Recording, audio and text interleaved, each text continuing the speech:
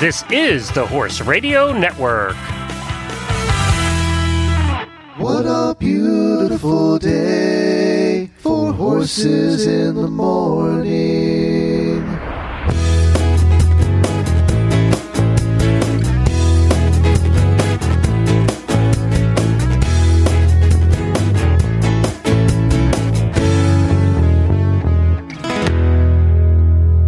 Well, good Tuesday morning, everybody. I am Glenn the Geek from Ocala, Florida.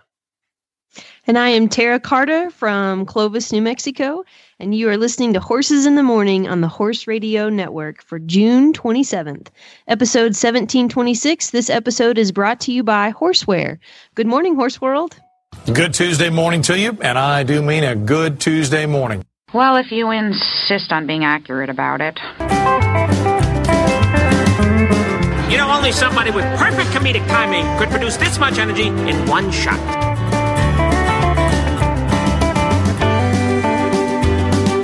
You gotta learn that your time in the saddle ain't as rough as the life in between. And the fence isn't there for you to straddle. And you can't change horses in the middle of your dream. Well, good morning, everybody. Thank you for joining us on this Tuesday morning. And Tara is back for her second go-around here as co-host of the Western episode. Of course, the Western episode is the fourth Tuesday of every month. Welcome back, Tara. Thank you very much. Glad to be back. I didn't scare you away the first time. No, I had a lot of fun. Okay, Couldn't wait for this to roll around. Oh, good, good. And plus, I know the real reason. It has nothing to do with hanging out with me or talking to the people. It has everything to do with the fact that your husband had to take the kids and you have peace and quiet. Yeah. Yeah, that's part of it, but I thought so. The first part of it is really nice. Yeah. You had such a good response from our listeners. They loved you, which I knew thanks. they would.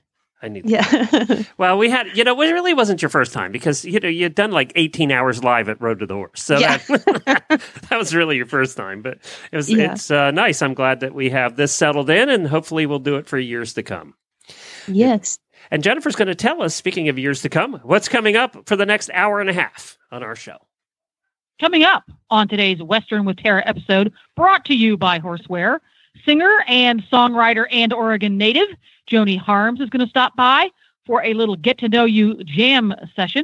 And then mid-show, everybody's favorite cowgirl in the kitchen, Jill Stanford, stops by with a perfect summer recipe for pickle lovers. And trotting through the gate amidst clouds of dust from 4,000 hooves, Sara Bishop is going to stop by to talk about the world's largest horse drive. So stay tuned for the fray, folks. Thank you, Jennifer. Looks like a lot of fun stuff coming up on today's show, but let's get started with a Daily Winnie.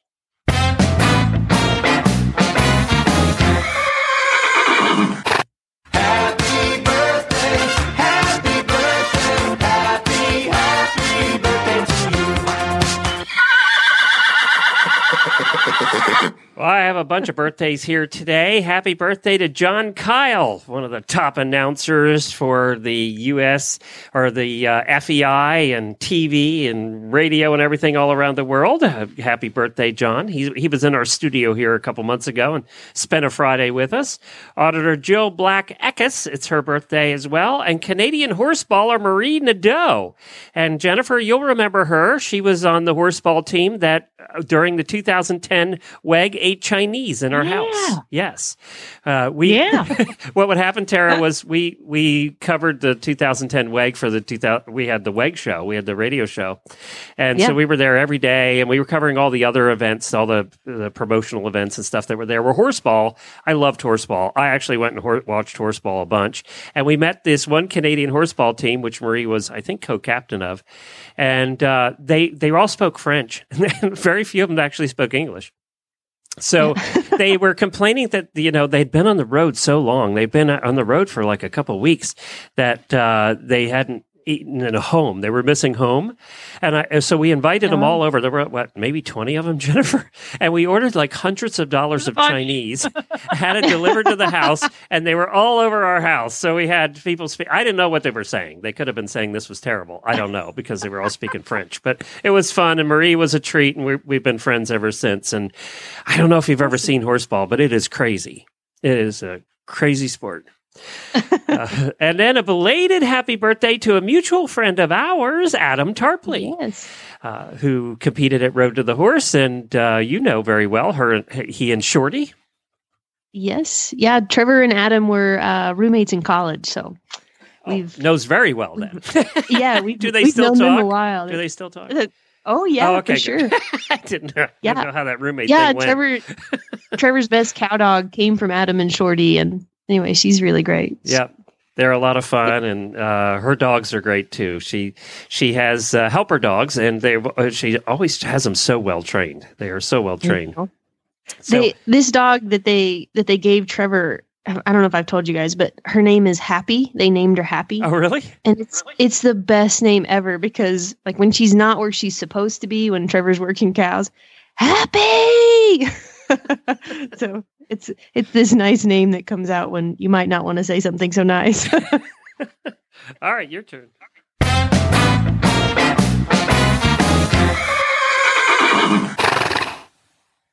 So my daily Winnie goes out to Days Inn Farm Horse Rescue. They actually just hosted us out there this last weekend for a clinic. And what Trevor does is he goes around and helps train the trainers at different horse rescues. And so they all gathered this last weekend at Days Inn Farm, and they were wonderful hosts. So we just wanted to give them a shout out. Well, you guys had some fun. I know I've seen the pictures. You were hanging out with family, but you also got to head over to Disneyland, right, in California. We did, yes. Now, how many kids do you have? Remind everybody, what are the ages? 3. We have 3 kids. So William just turned 5, which is the reason we went to Disneyland. And then Philip's almost 3 and Vivian's almost 1. Wow. So you got little ones. Yeah, you got little ones. And how did they all like Disneyland? Was it super crowded, or did they mind, or long lines? They loved it. And we went to Adventure Park where they have Cars Land, and that was their absolute favorite, because William and Philip are totally into cars. And Cars the movie, not necessarily just cars in general, but Cars the movie. And so we went there, and it was great. It wasn't too packed. The lines are long for some rides, but they have this thing called Fast Pass. Yep. So you have to manage your Fast Pass, and then you give all your stuff to one person. Yeah, and then they run across the park while you're in line. And anyway, so it's kind of fun. It gives you some mental strategy to do while you're standing in line. And so anyway, we had a great time. Disneyland itself was really packed, but we went from park open to park closed the first day, so we kind of just moseyed through Disneyland the second day. You did that with the kids? No yeah, our kids are troopers. I mean, we take them all the way across the country and horse shows, and so Disneyland was like a piece of cake. Now, you got to see some cool things at Cars, right? Tell us about that. Yeah, we so they actually have like live versions of Lightning McQueen and Tow Mater, but then they did the sneak preview of Cars 3, and so we got to go into this little area where the kids got to be in a pit crew, and then we got to go in this semi that looks like Mac, but when you walk inside, it's a movie theater, and so you get to see a preview of the movie, and then they had new live cars of the new characters, and so it was really cool. We got to see it, and then we got to see it before it came out. So, and we do movie reviews here on the show. So did you get to see Cars 3 then when it came out? I guess it just came out, right?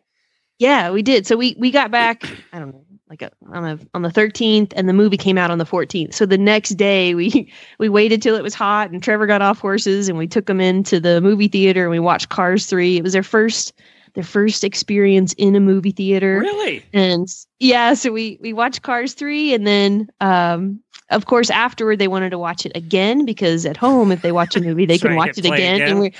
And we kept telling them, no, it doesn't work that way. And anyway, even now they'll be like, can we watch that again? No, it's not out yet. You can't watch it yet. So, but they loved it. They loved Cars 3. And did you like it? I mean, it's getting good reviews. Everybody's saying it's better than Cars 2 was a little laggy, and I think everybody's saying that Cars 3 was better. Yeah, Cars 3 was great. You know, I don't want to do a spoiler alert, but you can definitely see kind of where they're taking it for the next generation. And so, you know, there's a little bit of girl power in the movie, and it's got a really great message, and, you know, lots of humor, and it was great. Oh, good. So you liked it better than 2? I did, for sure. Yes. Right up there with number 1, because I really liked number 1. I really did. Yeah, and I think because of Cars 2, you appreciate Cars 3 even more, maybe. But yeah, I think it's you were praying that it was better. Yeah, Cars 1 and 3 are definitely my favorite. So we use a 6-flake bale. They're very small bales. We use a 6-flake bale as our rating system, with 6 flakes being the best. What would you give Cars 3? Oh, probably 5 and a flake. 5 and a flake. Wow. Yeah. Good. Yeah. Good. So that's pretty good then. All right. We love to do on Horses in the Morning over the past 6 years. We've done many musical highlights where we bring musicians on who are independent and who are out there, you know, practicing their craft, and who we really like. And of course, we play songs on the show. And we have one of those today. I want to play a little bit of a song that I really liked, and I think that the listeners will appreciate. And you know, it's horse related, which is appropriate. So I think they're going to like that too. So let's hear a little bit of a song called Saddle Blanket, and then we'll bring on the artist.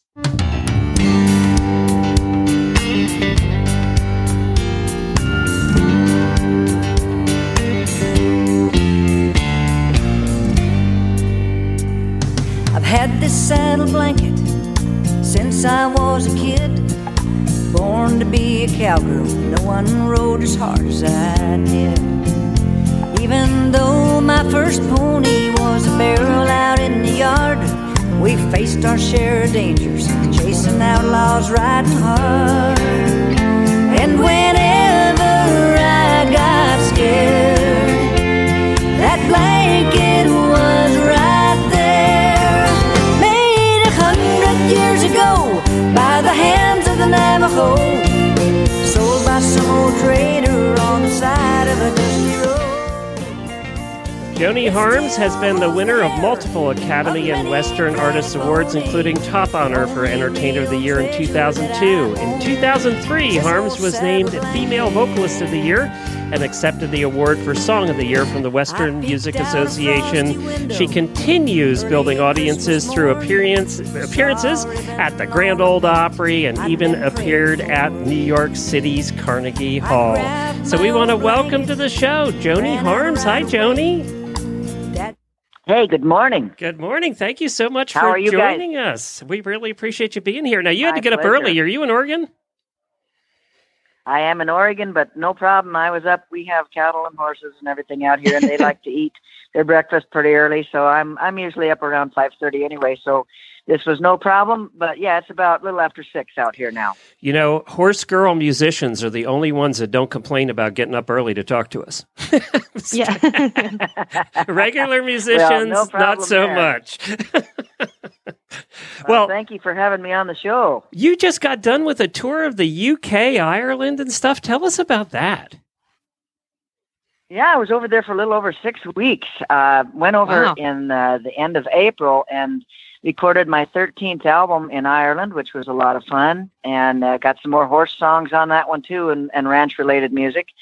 And then did some shows there. I just love Ireland. It's amazing country, but also there's so many terrific musicians. It's, you know, you see them start out about 3-4 years old on the fiddle there. I'm serious. It's crazy. Everywhere you look, there's kids all the way up to people in their 80s or 90s playing music. So it's pretty incredible. And then I went over to England and have quite a following there too. It's surprising how many people really love traditional country music over there. and then that ended up in France as well, and we'll be going back over to Europe again in September because I've got some big country music festivals that I'm going back over for then. Let's back up a little bit. You talk about Ireland, and we did Renaissance fairs for 10 years, so Irish music is kind of dear to our hearts too. But country and Western country music has its roots really in Irish music. There was a correlation, a relationship there, right? Absolutely, yeah. And it's funny. I go over there and I want to hear Irish music.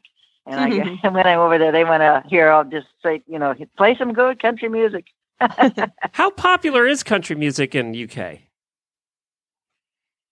Well, you can't, the unfortunate thing is they don't really have a radio station that plays it. They have like weekly shows that would have, they have the BBC radio that will have a weekend where they have like 2-3 hours, maybe a day of country music, but you can't just turn on a dial and get, that's why the, internet radio is so popular over there, because people really, there is quite a few fans, but for some reason they just don't have a station that would play solely country music. In fact, the stations that they do get, a lot of it is like older 80s, 70s, 80s music that they play. It's interesting.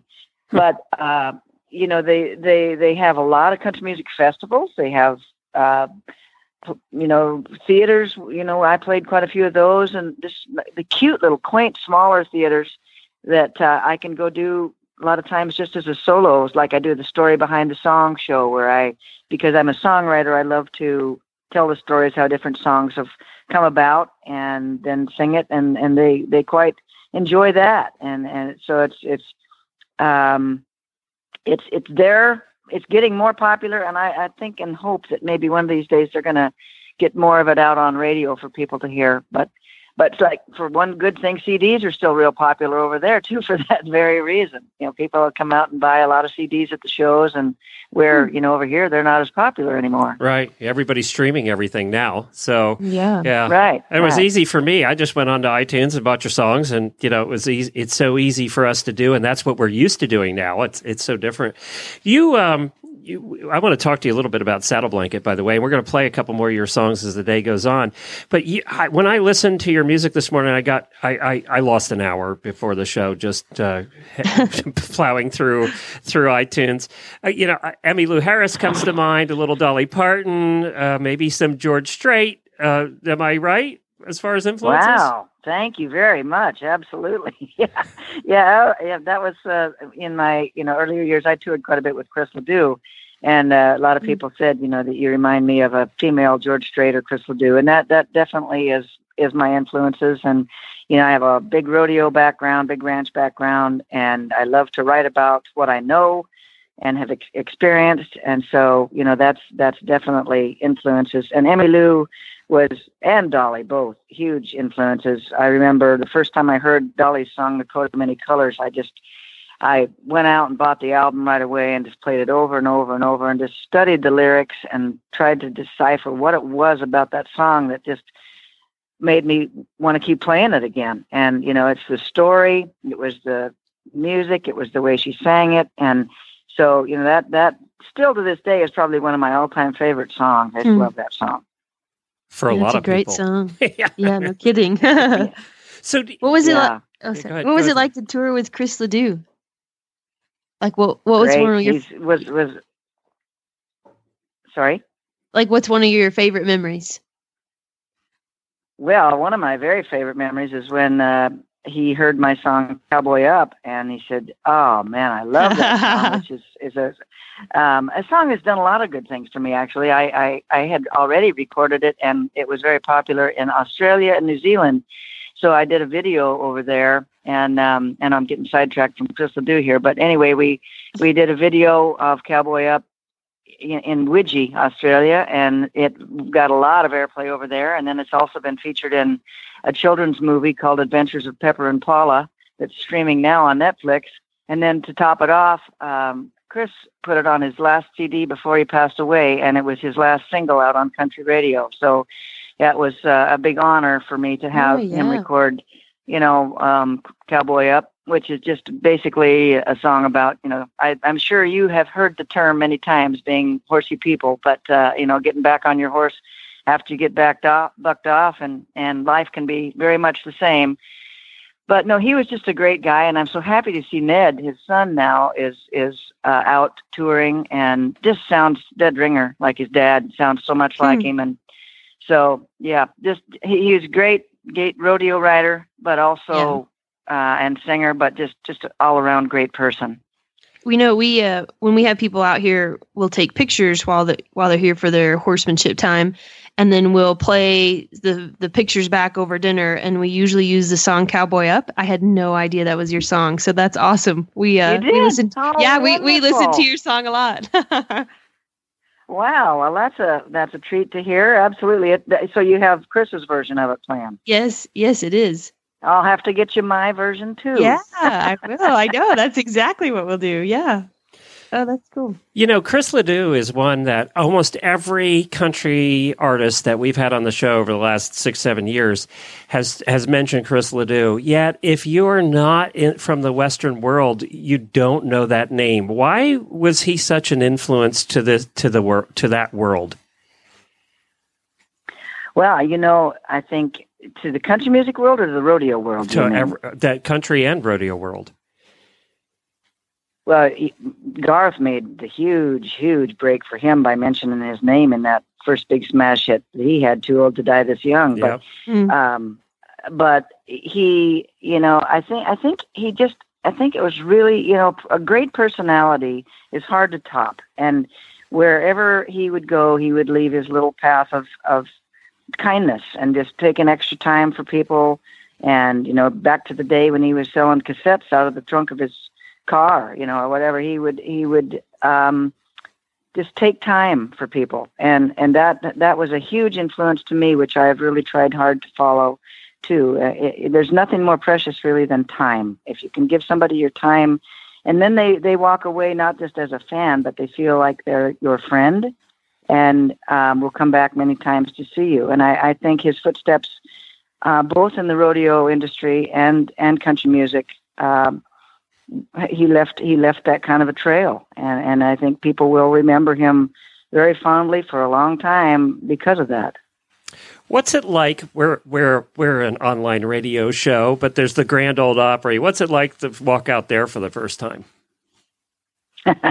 Your knees shaking? That circle is oh, absolutely. In fact, I remember the first time I sang on there. I got through my song about halfway, and then the band was doing an instrumental, and I remember thinking, because I got so caught up in where I was and what I was doing that I couldn't hardly even remember what song I was playing or where I needed to come back in or anything else. It all thank goodness came to me, but that was how I just got completely lost there for a little while and was looking out at that audience, and it was a dream come true. Ever since I was a little girl, I thought, oh man, would that just be the ultimate to get to play on the Grand Ole Opry? And so were you at the old stage? I finally had Ryman? the opportunity. When you played, or were I you played both of them. Both of them? But yeah. The first time I did it, I was at the new one, but I had the same, giddy feeling when I've done, I think even more so, probably the one downtown, the old Ryman. Well, the old Ryman, we've been there and during a taping, and the old Ryman is like going to church. I mean, it's got the pews and it's set up,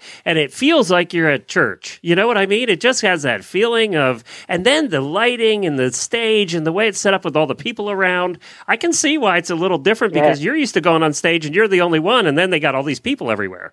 So it's different. But the other magical part about it is you just think about all the greats that have stood in that very circle that you're standing on. Yeah, it's almost haunting.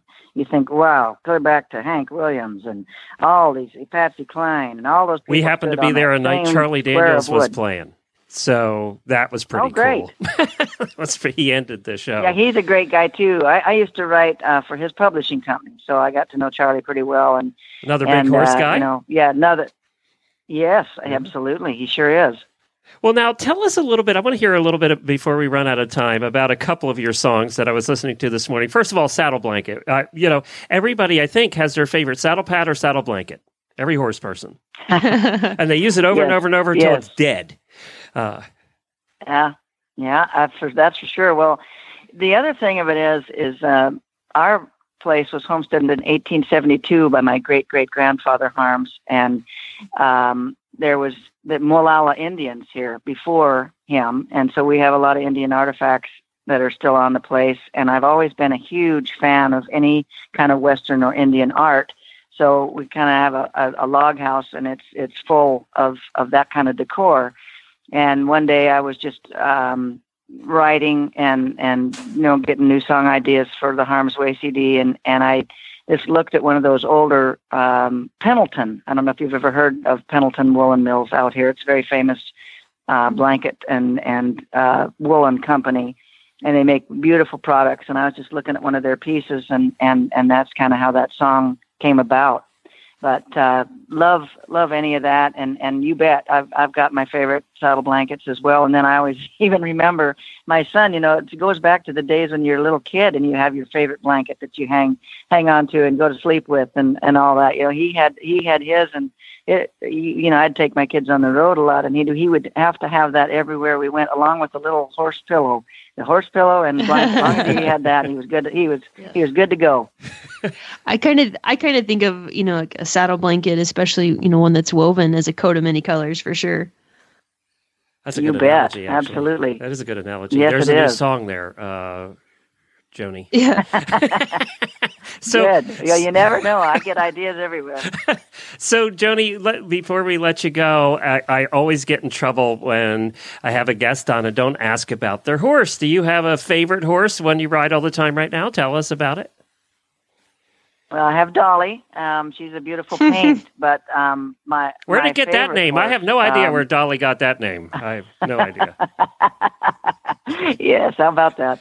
But no, Midnight was my very favorite. He was a wonder horse to me. Everybody's had one, I think, but that's had horses for a long time. But I got him on Christmas Eve when I was 8 years old, and I had him till he was 34, and he's buried here on the property, and he just did everything with me. We did lots and lots of rodeo queening. I taught children to ride on him. We also did some performances where he could do some tricks, and then I would do some singing. And he was just a big gentle giant with little people. But boy, when you got him in a parade or in the rodeo arena, he was full of sass and vinegar and ready to roll. So he just was my best friend for many years. Well, that's great. And I'm going to play you. And I wrote a song about him. Which one was that? Old Midnight. Do you happen to have that one dialed in? No, I do not. But I'm going to play you out. Okay. By the way, I am going to play, because I picked it out even before the show started. I'm going to play Cowboy Up a little later in the show, so everybody will get to hear Joni's version of that. But there's one I got to play, because everybody that knows me, all the listeners know I love the fun, quirky songs. So I think you probably know what I'm going to play you out with, and that's This Old Farm. Any of us that has lived on a farm or a ranch appreciates everything in the song. I don't even think I have to ask you where the inspiration came from. I'm assuming it's just from everything that goes wrong on a farm when you live on one. It just is perfect. Absolutely. But and make it all fun, because in the bottom line, there's no place I'd rather be than right here. That is for sure. All of us. There's never a dull moment, and never free time, never any of those things. But you know what? I wouldn't trade it for the world. And we all agree with that, but this song just says what some of those days are like. It's just perfect. It's Joni Harms, JoniHarms.com is where you can find her schedule. I see you're doing some more touring. And, of course, you can find all the music on iTunes, all the usual places. You can also find information on where to get the music over at her website. We really appreciate you joining us today. Thank you so much.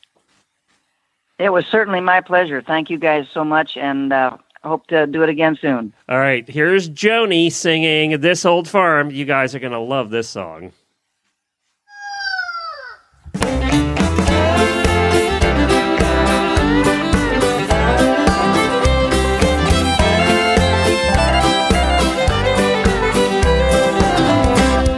I always wear a happy face. I take my life at an easy easy pace, though everything seems out of place out on this old farm.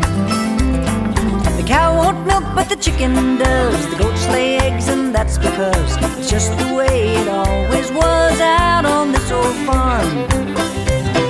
I work all day in the hot moonlight till the sun comes up at night. It's upside down, but that's alright by me.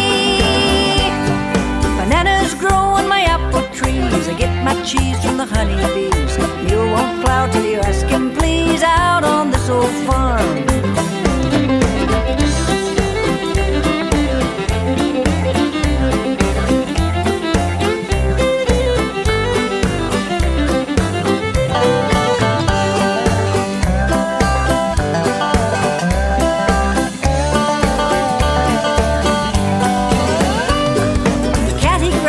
Dog meows, but only when the mouse allows. And all night long the rooster howls out on this old farm. I work all day in the hot moonlight till the sun comes up at night. It's upside down, but that's alright by me. The ducks are diving in the hay, she keep trying to fly away. And it's just like this every day out on this old farm.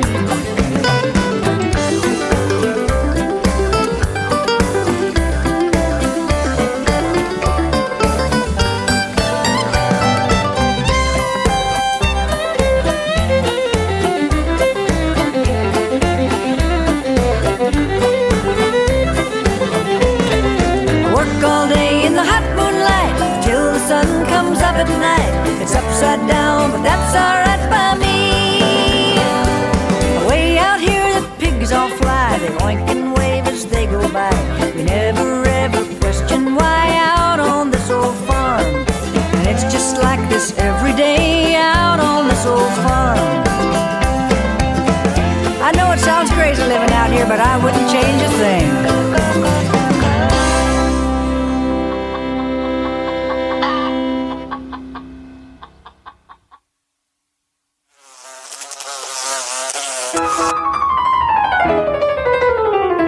Another long, tough fly season is right around the corner. And the only choice for this fly season are the Amigo range of fly sheets because they're built tough and feature the latest in design comfort, bug-busting technology, and sun-protecting fabrics.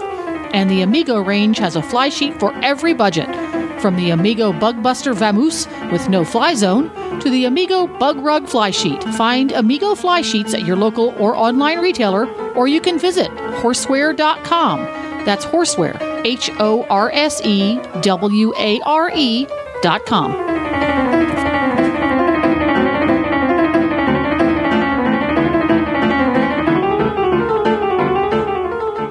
Matter of fact, my pony Scooter, who just had his 10th birthday, wears the Amigo Mio. And I need to get him a new one soon because he's starting to look like a homeless pony. He destroys his blankets all the time. This one's probably 5-6 years old, which is really good for a fly sheet. It really is. Hey, you know what? Did you like that song, This Old Farm? Can't you relate? I did. Yeah, cheese from my bees. Yeah, pretty much. Yeah. Bananas growing on the apple trees. It just seems like that some days on the farm. It really does. Well, she was fun, and we'll play more of her songs as the show goes on. But next, we have to welcome somebody who I understand actually knows Joni very well. She's a regular guest, comes on every month with a recipe, and that's our own Jill Stanford of Cowgirl in the Kitchen. Hi, Jill. Hi, Jill. Good morning, Glenn. How are you? Good. So you know Joni? I've known Joni for a long time. We were neighbors, believe it or not. Oh, really? I know the farm she's singing about. I've been there. I believe her cousin, Dr. Harms, was my horse vet for years and years. God, this is a small world. So I've watched her start. She started out, doing little gigs here and there, like she said, and now, gosh, she travels to Ireland. They love her. They love her there. I even have a friend who went to see her in Ireland. Isn't that something? Oh, that's cool. That's very, very cool. She's the real deal. She rides, she sings, she raises cattle. she's a wonderful person. I really enjoyed that interview a lot. I'm glad you talked to her. Yeah, I'm glad we did too. She's delightful, and you can tell that she's got class, and she's also, Tara said she's rich with experiences, and that's what I got out of that. Was she has all of these cool things. Key. Yeah, that's the key to the whole thing. This is totally off the topic, but why not? It's our show. I've come to learn there's two types of people in the world. One people who like things and people who like experiences. And I think Jennifer and I were the things people early on, and now have turned into the experiences people. We sold all our things, and and now we just want to do stuff and experience things, and that's right. Yeah. That's right. You want to step out of your comfort zone and do something you've never done before. You talk to somebody who's done something that you're thinking you might like to do, and you think, well, heck, if they can do that, I can do that. Well, it's funny, coming up later in the show. Life way more interesting. Tara doesn't know this, but coming up later in the show, she has Sara Bishop on of the Great American Horse Drive, and Jennifer told me off the air that that's something she's always wanted to do, and I'm like, well, what's stopping you? From what I saw, there was like 85-year-old women out there that don't know how to ride trying it for the first time. So there's nothing stopping her. Good. Yeah, so we're going to have to get her out there That was next year. interesting to see that clip about all those horses coming in. That just makes your blood go, doesn't it? Yeah, it does. I know. You look at that and you think, I can do that. There's always the saddle horn to hang on to. That's right. That's right. That's right. Grab a little mane or something like that. And Jennifer? I sure enjoyed seeing Scooter. Yeah, that was a fun thing, a birthday. Oh, yeah. Scooter had his 10th birthday. And by the way, Jennifer, Denise, our guest wrangler, just said she'll go with you to Horse Drive next year. So the two of you on a plane to Colorado. Uh-oh. I see an adventure. What a great idea. They supply horses to dude ranches, and I talked to a guy that the key when you ride your horse at a dude ranch, if they're going to let you lope or not, they ask you to lope, and they determine if you're a skilled rider or not, whether you hold on to the saddle horn. So if you don't, you're good. That's part of their checklist. So. My son was a wrangler at a dude ranch here in Oregon, and he said it was always nerve-wracking when he would take the guests out for the first time, and they really had wonderful horses. But, he said there were people who would lie, and they'd say, oh, yeah, I can ride, and they were getting on the right side, or, holding the reins in two hands. But then every once in a while, there'd be a very quiet person that would, get on correct, would have checked their girth before they got on, and he'd think, oh, thank God, at least I've got one that I'm not going to have to pick up out of the dust or something like that. It was a great summer for him. He enjoyed it. Well, of course, Jill is an author. She's done several cookbooks now, and we have her on every month to do a recipe. And I got to are we going to be honest with her? So we looked at your recipe today, and both of us, both Tara and I, both went, I don't really like onions that much. So, but there's a lot of listeners in the audience that do. Tell us why Robin's pickled red and sweet onions are so good. Well, I knew I was stepping out of everybody's comfort zone by doing this, but I did this because Robin was over here in Central Oregon just a few days ago, and we had a barbecue at Camp Sherman on the banks of the Metolius River. It was absolutely beautiful. And when I post the recipe today on the Cowgirl in the Kitchen, I'm going to post a picture of Robin and I, not in the kitchen, but on the banks of the Metolius River. But she brought this recipe. It's in the book, and she brought a jar of this so that when she barbecued the hamburgers, we had this on the side. And I don't like onions all that well either, to tell you the truth. But these onions are just out of this world.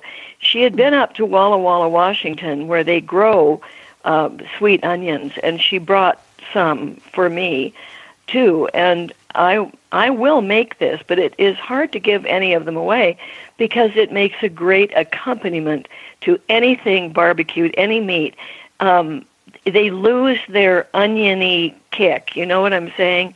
Yes. Sometimes onions, come back and visit you several times. This doesn't. This is just a good. That's a polite way of putting it. I got to remember that, Jill. Exactly. Yeah. Yeah, that's so polite. But they're a wonderful accompaniment to almost anything, and they also make a great gift from the garden with a little raffia tied around the lids. People will think you're just, amazing, and it really wasn't hard at all. So you say accompaniment. Here's how it goes. Do you serve it as a side? Do you serve it over barbecue? What do you mean by accompaniment? We actually put it on the hamburgers, then along with your choice of ketchup or mayonnaise or whatever you like. But you could also, if you're not doing the bun, say that you're on a diet, which is a word I'm not terribly familiar with, but I understand some people are. You could have not any buns. You could have the grilled hamburger meat, and then this makes a perfect little zing to have with that grilled meat. It's really quite good. All right. That's a good accompaniment. How do you make pickled red and sweet onions? Okay, you're going to need 3.5 cups of sweet and red onions mixed. That would be 1.5 cups of sweet onions, like a Walla Walla or a Vidalia, and 1 cup of red onions. Or Robin does point out that you can do all sweet onions or all red onions, but they look pretty mixed together. You cut these in half rings, about an eighth of an inch thick, and you pack these tightly in a clean glass canning jar. Then you're going to pour 1/2 cup of white or wine vinegar, 1/2 cup of cold water, and a tablespoon of pickling spices, along with a cup of white sugar, into a saucepan. We recommend a stainless steel saucepan because it won't pick up the vinegar for everything you cook for the next 4 or 5 days. You put everything into a saucepan and bring it to a boil on medium heat. You cook and stir that once or twice, about 5 minutes. Then you just pour the hot liquid over the onions in the jar. I mean, does it get any simpler than that? Let them cool on the counter. When they're cool, put the sterilized lids on them, tighten and store in the refrigerator for a day. The next day, this is where, I sort of kicked about this because I said, wait a minute, I have to do more. The next day, you drain the liquid carefully into a saucepan, bring it to a boil, and pour it again over the onions. That's the key. And I don't know why. There's probably a scientist listening to this who will say, oh, well, it's because of the molecular breakdown or something like that. But the key is redoing it. You cool them again, cover them again, let them sit in the refrigerator overnight, and then you have to repeat this process one more time the next day. But now they're ready when they're chilled. You can keep these in the refrigerator, and they will be good for 3 or 4 months. That will give you a quart of pickled onions. So you never actually cooking the onions before you put them in the jar. It's the sauce that's cooking them. It's the liquid. Yeah. It's the hot pickling spice liquid that's actually breaking them down so that you don't taste them and think to yourself, oh gosh, these are too hot or something. It gives them something magical. They're just magical. They're very, very good. Pickling spices are available already combined, and they're marked as such in the spice section at your grocery store, or you can make your own, and I will add that on the recipe that I'll post on my website. It's mustard seeds and allspice, coriander, caraway seeds, a little red pepper. You can add more red pepper flakes if you like it hot. And I think there are people south of the Mason-Dixon line that definitely want it to be a little hotter. Out here in the West, we like it a little bit milder.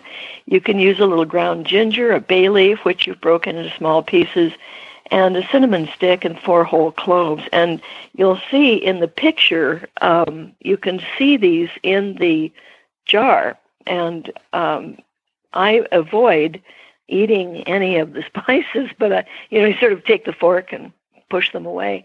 But I really like the onions, so there you are. Next week, perhaps, or next month, I'll go back to doing desserts or something like that. But I thought this was a good summertime recipe. The 4th of July is coming up. Picnics, barbecues, cold food. We don't want to have to cook too much. I definitely would try it. Not when it's... I definitely would try it. Me too.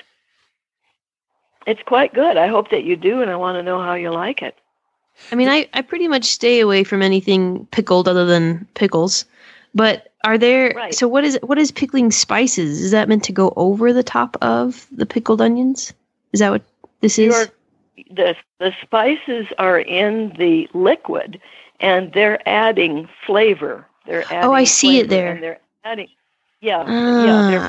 Gotcha. They're putting all the spices and the sugar. The sugar is important because that will break down the onion.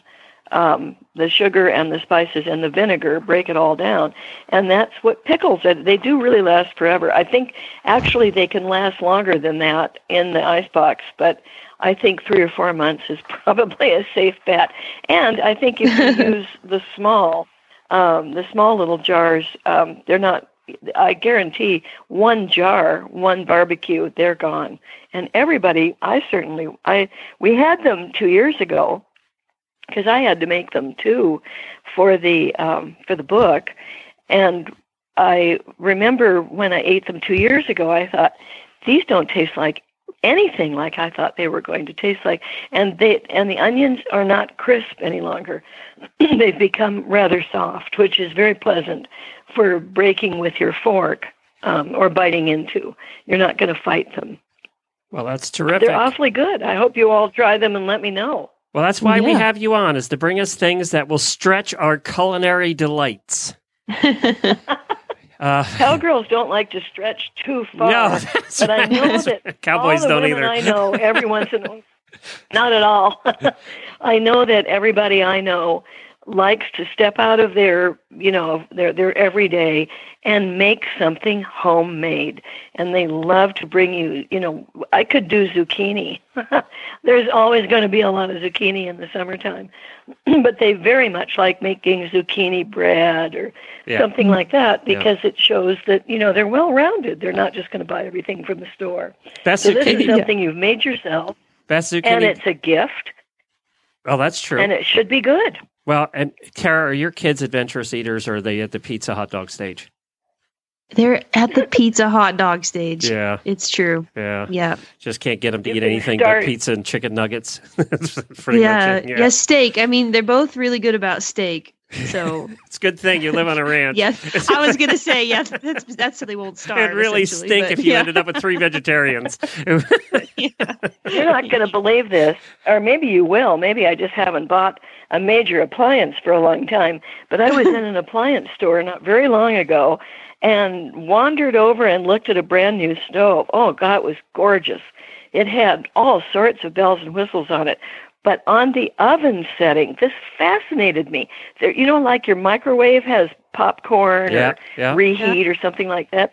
This stove had on the oven setting a setting for chicken nuggets. No kidding. Way. I've never seen anything Tara's like going that. buy one. I mean, can't you read the back of the box where it says preheat to 400 degrees? Apparently not. You just push the button.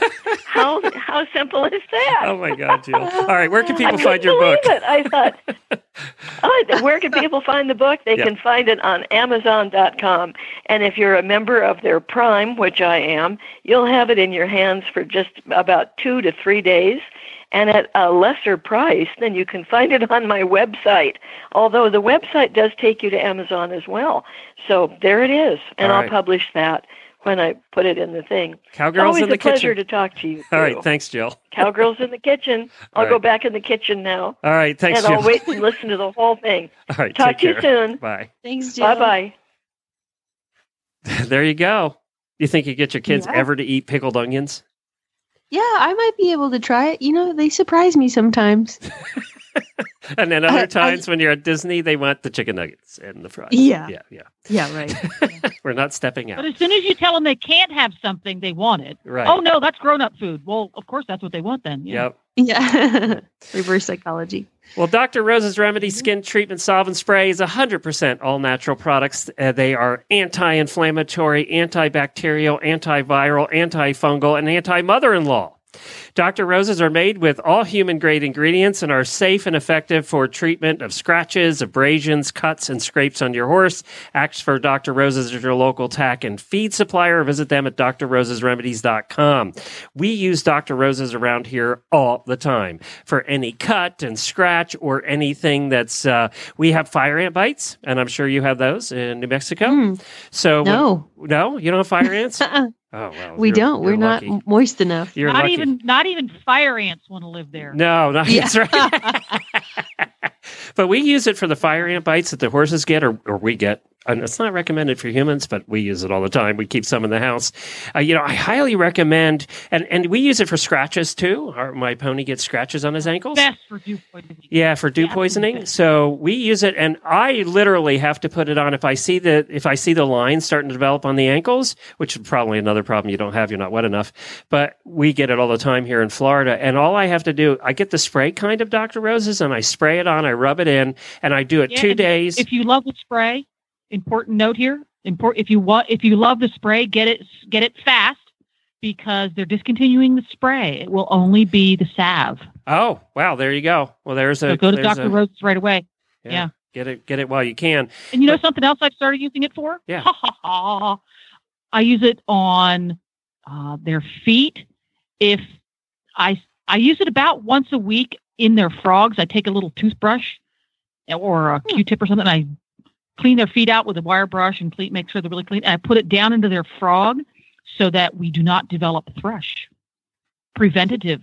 And it's very good for their skin. So I rub it into their coronet. I've been doing that to Nigel and I didn't tell you. Yeah.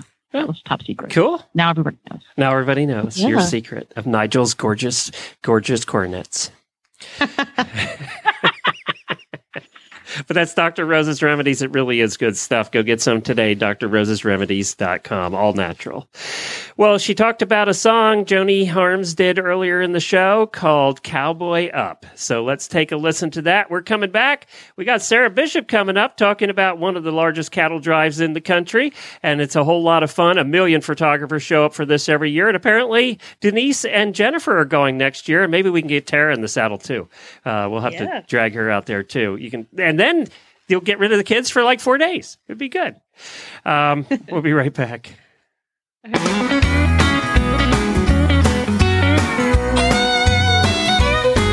was the new kid on the circuit, gold buckles in his eyes.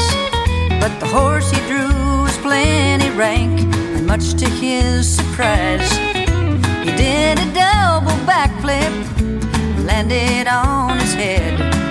This old cowboy limped out in the ring, leaned over him and said, "You better cowboy up when you get thrown down. Get right back in the saddle as soon as you hit the ground. You've heard that the tough get going when the going gets tough. But around here all we say is, son, you better cowboy up."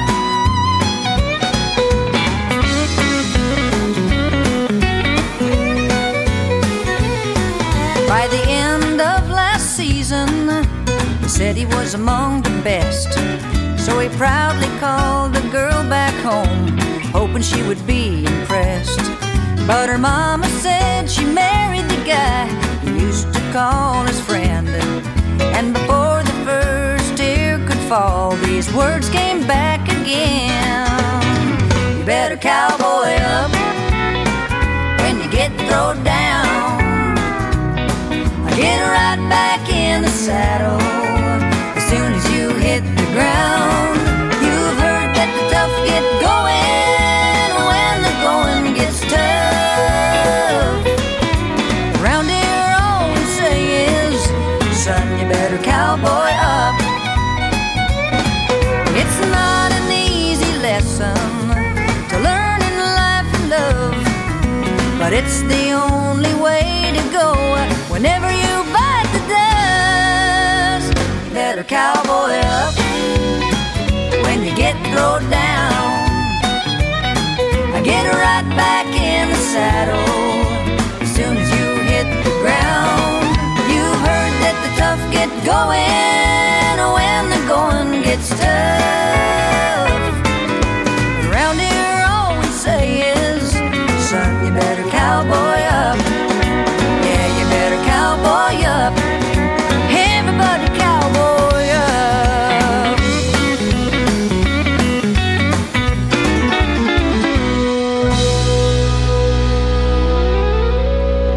Joni Harms. You can find all her music at joniharms.com.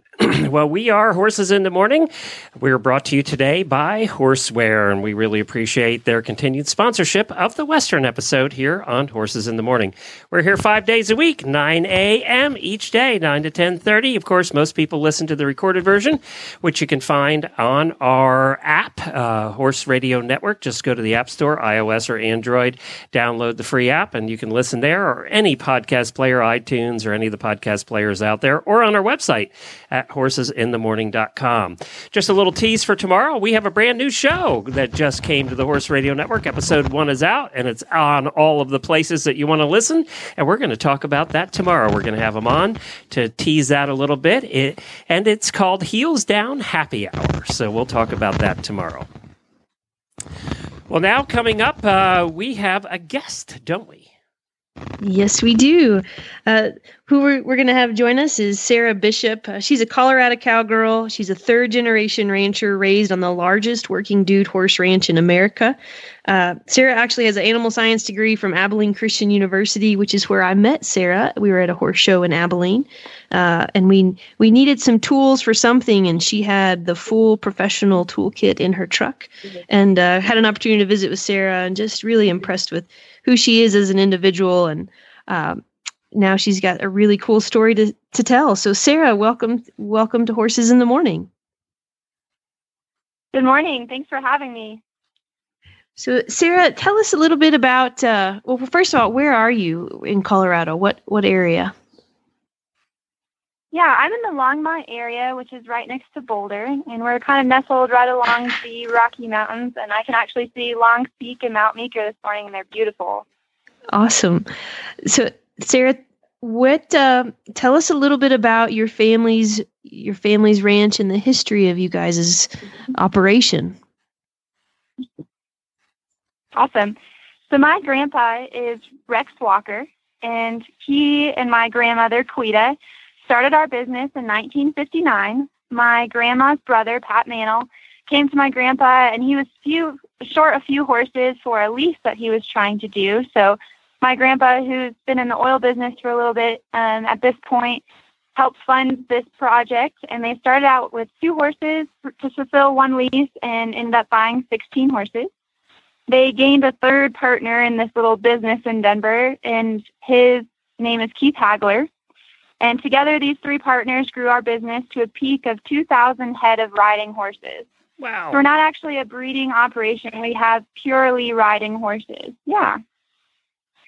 So now we have a couple different ranches and business projects, I guess you could say. We have a ranch over in the Western Slope in Craig, Colorado, one in Browns Park, Colorado, another one in Southern Colorado, and a few right here in Longmont and Boulder. We do trail rides in Estes Park. We do backyard leases. We do hunting leases for big game hunters and just kind of everything in between.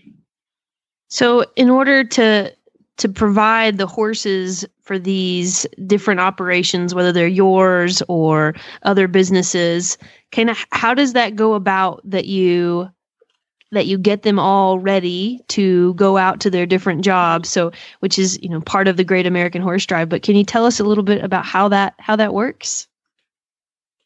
Yeah. So our business we have set up in 4 seasons. So our first season will be our summer leases, and that's getting horses to where they belong for the summer, and they'll live for the entire summer. Then we go into our fall season, which is hunting, and that's primarily leasing horses out to specific hunters. And then after that, we fall into our winter season, which is actually the horses break off. They don't have any human contact. We turn them out in a 54,000 acre pasture for the winter where they graze, just be a horse. Wait a minute, Sara. I guess enjoy life. Wait a minute, Sara. Let's stop right there because we live on the East Coast, and when we talk pastures, we're talking half an acre to an acre. So is it still called a pasture when it's 54,000 acres? Yes, just a very, very big one. Yeah, a little bit. I don't want to fix that fence. Yeah, I really don't. I don't want to be. I was going to say, is it not all, easy. is the fence all the way around that, like that many sections, or like, do you have them subdivided? We have them subdivided. So we have them into 3 pastures. We very simply call it the north, the middle, and the south pasture. And when we start our spring work, we gather each one of those pastures in a day. So it takes about a day to ride through one of them. You realize that the that the listeners listening to this, 95% of them cannot understand this at all, right? How many riders do you take to gather one of those sections, or one of those divisions of the pastures to gather in that day? Like, how many do you drop off around the perimeter? Right. So when we started, this was just the man's work, and so the women would go home and cook lunch or whatever, and the guys would go and gather, and it'd probably be 10 to 12. Since then, we've kind of evolved our program, and we started inviting guests on our gather. And we actually take 10 guests who are not paid employees. They're not friends of the family. They're just guests that have paid to come and be part of this experience. And, of course, through that, we've met some awesome friends. So now, on average, we take maybe 30 people to gather one of these pastures. But everyone is completely necessary in this process. Yeah. So 3 days to gather the different pastures, and then what happens? Mm-hmm. So our guests come on a Tuesday. We get them all ready, get them on horses, and we gather the north pasture first, followed by the next day we gather the middle pasture, and the last day we gather the south pasture. Then we kind of leave ourselves a buffer day, which would be Friday, and that just gives us an opportunity to ride through those pastures again and make sure we didn't forget any horses. They're really sneaky, so sometimes they hide in big trees or bushes, and they don't want to go back to spring work for a little bit. So then we push everything into what we call the gathered pasture, which is just over 200 acres, and that's our small pasture.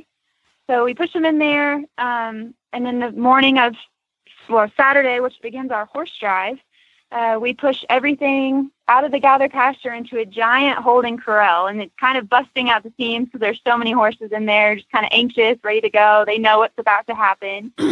And then we actually open the gates and turn those horses loose on the county road, where we drive them on Saturday, just like your classic cattle drive, except it's a lot faster because we're moving horses, not cattle.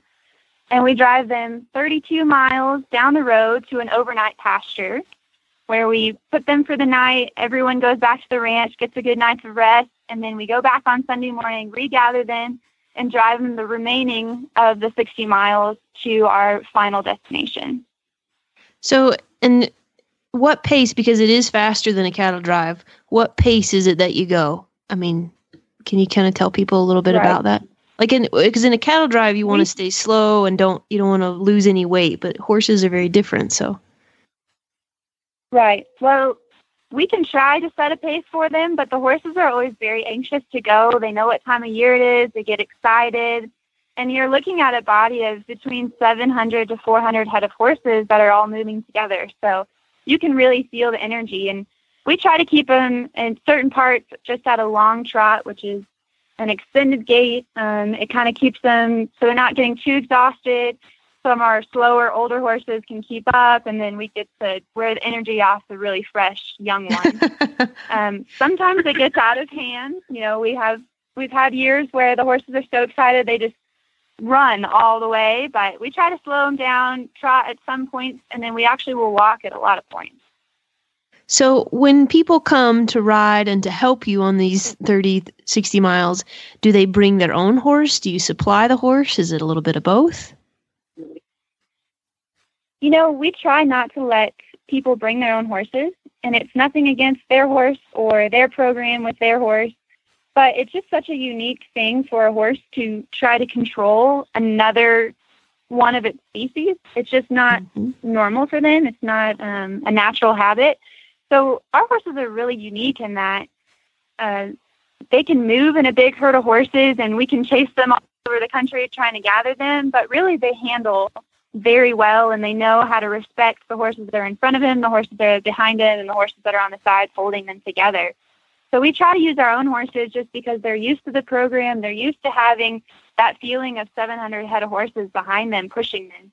So, and outside horses that just don't have that experience, or not, they're not used to it. They're not prepared for it. It's really hard on them. Jennifer, you can't bring your thoroughbred. Sorry. Yeah. Yeah. Wouldn't work. It's not going to work. No, I'm sorry. Work at all. It's you know, I watched the video, and it is, by the way, this is also the event that you will see every horse photographer in the world wants to attend this once. It's on their bucket lists. You see the pictures from this, some of the most amazing photographs from the photographers that attend this. Did you ever think it would become this big a thing for photographers from around the world? Not really from the photographer's standpoint. You know, this started with just a couple of cowboys, and my grandpa even today, he denied this, but he gets a little choked up when he just looks at this empire that he's built, because it truly is an empire of horses, and photographers and people and just amazing friends that we've made that come to be part of it. We go through a little town called Maybelle, and Maybelle has, you know, a gas station, a hotel, and a city park. And Maybelle goes from a 12-person town to hundreds of people that gather to take photos. But Maybelle gas station actually sells these postcards, and they say, "Not a one-horse town." And it's a photo of all these horses running through town, which is kind of neat. That's awesome. Sarah, I mean, I know that it's one thing to be a photographer and come and see all these horses and the beauty of the horse, but it also takes place in some of the most beautiful scenery of the United States. And I think your granddad has something to say about sort of, you know, how people can take this in. And do you have what he likes to say about it? Yeah, it actually says this on our website. It says, "An artist's brush couldn't have painted a more spectacular landscape. Come ride the Rockies with Sombrero to see for yourself." That's pretty cool. That's pretty cool. Last year we were out at Estes Park. And then we hiked in the Rockies, and it's just some of the most beautiful country in the country, for sure. It's just beautiful. Right. Yeah. We actually have a stable there in Estes Park, and it's flourished. It's done so well. I was looking through the history and talking to my grandpa about it, and he said when they first opened that stable, there was 12 other riding stables there in town. And it cost $1.25 a person to go on a 2-hour ride. And today we are the only gig in town, which is cool. And it's now $48 for an hour ride. So it's just amazing how it's grown and how well it's done up there. Yeah, I can see why. There's a lot of places to go up there too, for sure. Yeah. And Sarah, what's your role? I mean, it's one thing to try to preserve the heritage and honor the heritage of something that your family has built. And then it's another thing to take something like this into the next generation. So how is that, where do you fit in the role of doing those things? So my grandpa and grandma had 4 kids. Actually, they had 6 kids, 2 adopted and 4 of their own. And each child has taken part of the business because there's so many different locations and so many things going on that we need a lot of hands on deck. So my family's portion of the business is here in Longmont. We have our main office here, and then we have our base ranch. So when we gather all of our horses, we bring them down to our location, and each horse is dewormed, vaccinated, and gets shoes on it. And then we have some great ranch hands that are here to help us, and they get on the horses and they ride them and just make sure they're ready to go for our guests this year. And then we have a barn full of saddles, and we actually have an alleyway that we run our horses through, and we get saddles on them. And instead of just keeping the same horse, the same saddle, because their backs change over time, we actually match the horse's saddle to it each spring so that we make sure the fit is perfect. We have a bridle that we put on them, saddle, so the tack comes with the horse when you lease them. And then we load them on trailers and ship them out from our location. And are you hands on deck for that part? Do you help spread the word about the Great American Horse Drive and what you guys do, or kind of how do you like what is it that you most enjoy about this part of what your family does? Yeah, so I'm kind of in a transition role right now. In the past, I've always been part of the spring work. I mean, putting saddles on horses. I don't try to shoe or ride broncs or anything, but definitely involved in, medical care and saddling and fitting. And then now my role is kind of transitioning. I'm working on going to vet school, and I hope to be our resident veterinarian, which we greatly need in our program. Veterinary care is very expensive, and especially when you're on such a mass scale. So I'm working towards that right now. And then my brother and I and my cousins, we've all discussed working on running the business together. And so I think that's in the future plans right now. Currently, it's kind of transitioning to the hands of our parents, and then I think we'll take over after that. Wow. That's awesome. And Sara is really appreciative that you took time out today, because I know that you have a big event today. And what is it that you're headed to do this afternoon? I have been very blessed. I made the finals for the Miss Rodeo Colorado pageant. So I'm headed to the Greeley Independence Stampede today to begin that adventure. And that's a 4-day contest. It combines speeches, interviews, horsemanship, modeling, you name it, and it'll all take place at the Greeley Independence Stampede. Cool. So you definitely have your hands in several parts of the horse industry, from horses and veterinary care and training and promoting the Western lifestyle, via Miss Rodeo Colorado and rodeo. I know your family had done some stock contracting in the past. So to me, Glenn, it's really cool to hear guests that have so much experience and heritage from the Western lifestyle. So yeah, exactly. And I imagine that you were out there with those horses before you were even born. Probably yeah. In diapers. Oh yeah. Yep. That's what I thought. Oh yeah. Yeah. So people always ask me, "How old are you the first time you rode a horse?" And I was like, "Well, I could hold my head up pretty early, so I guess around 2 months or so was the first time I sat on one." So. There you go. Guess I've been on one for a while now. You know what was amazing too, and I do want to cover this a little bit before we go. And that when we watched the video, I didn't realize of the people that can go out and can do this adventure with you. They can do the horse drive. And actually, my wife, who you just met, is on the line here, the producer. She said this is something she's always wanted to do, so we're going to take a look at that. But you don't have to necessarily be a terrific rider. Some of these people that I saw from this year, they get training for a couple of days, but they either hadn't ridden in a long time. One of the ladies who had to be in her 70s said she had never ridden. It's just on their bucket list. That's amazing that you can do that, and it goes to say something about your horses too, for that matter. Yeah. Yeah. Yeah, it's definitely a very challenging ride, and I wouldn't encourage, complete beginners to do it, because it is an endurance ride. You're going fast, you're going hard.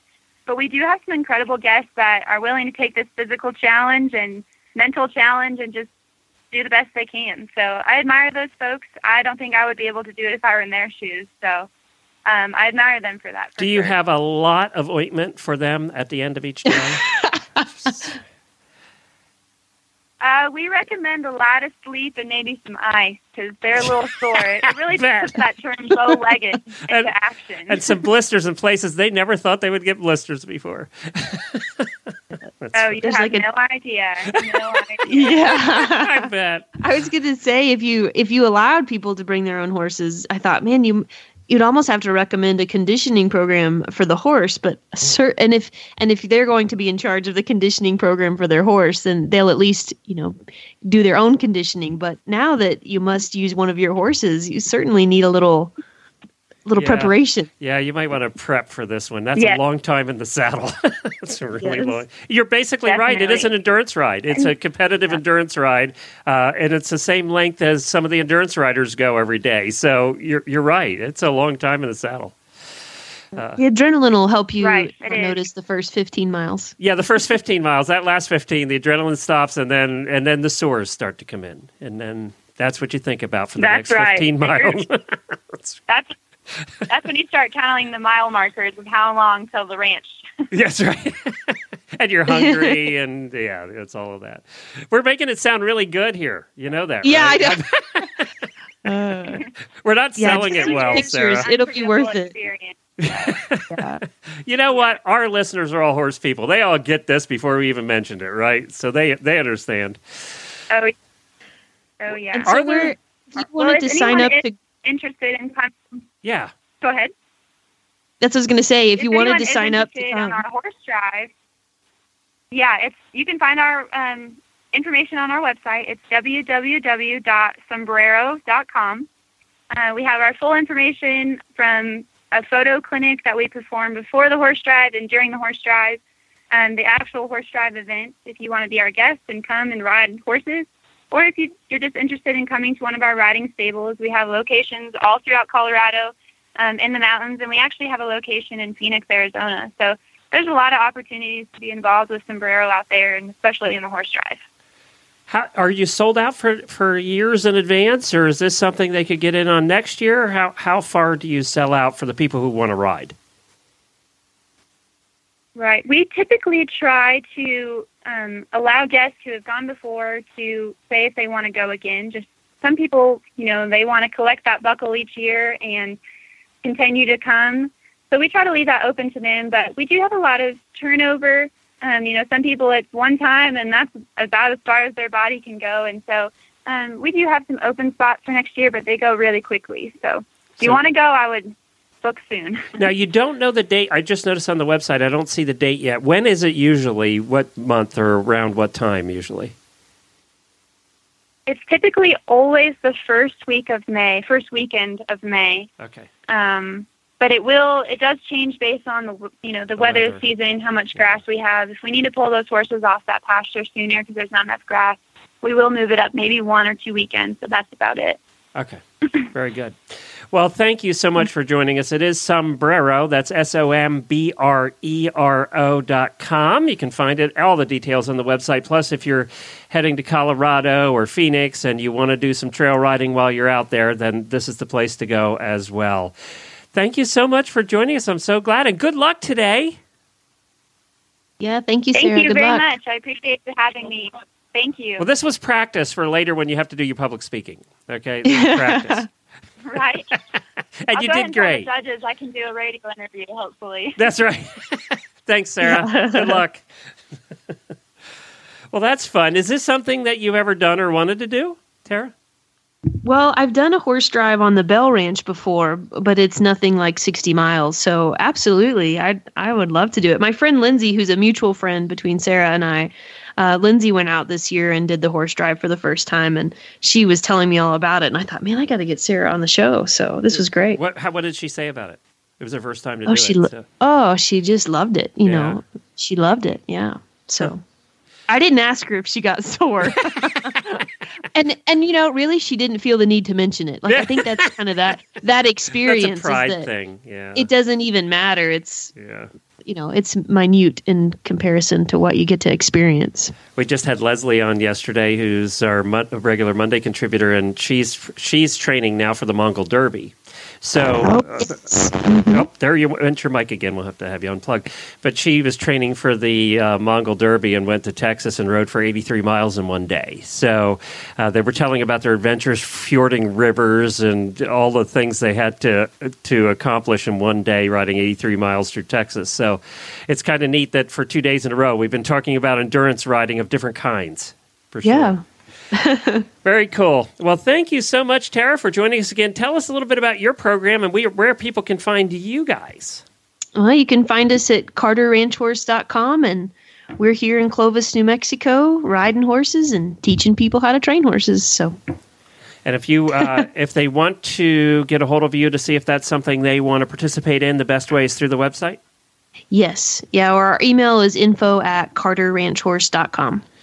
Very good. Well, thank you again for joining us this month. We really appreciate it. We'll be back tomorrow. Jamie will be here. And, of course, get your really bad ads in for later in the week. Send them to Jennifer at horseradionetwork.com. You want to definitely make sure you get those ads in. We have some great prizes, and we'll be giving away the prizes this Friday. So you want to make sure you get your ads in to get more entries, and we do the random drawing. So you want to get those in before Thursday night. Increase your chances. I bet you your Craigslist where you live has some really bad horse ads. Yeah, I'll have to look. Yeah, I guarantee you we've had ones from New Mexico before. So. All you got to do is go in there and some search term. You go to the little top there in the search bar, spell something wrong, spell gelding wrong, or farrier wrong, or trailer wrong, and you're going to come up with the best ads. There you go. Spell it wrong to get the best ads. That's perfect. That's how you do it. Tricks of the trade. That's right.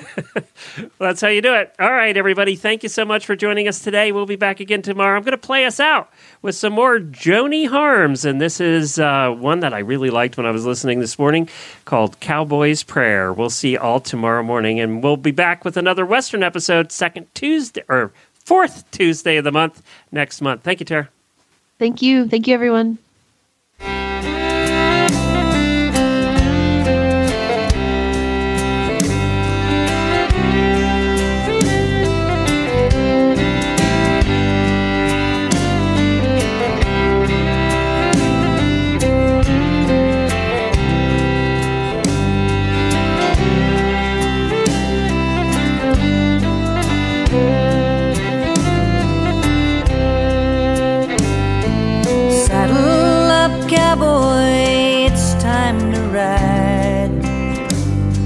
For so many years, we've rode side by side.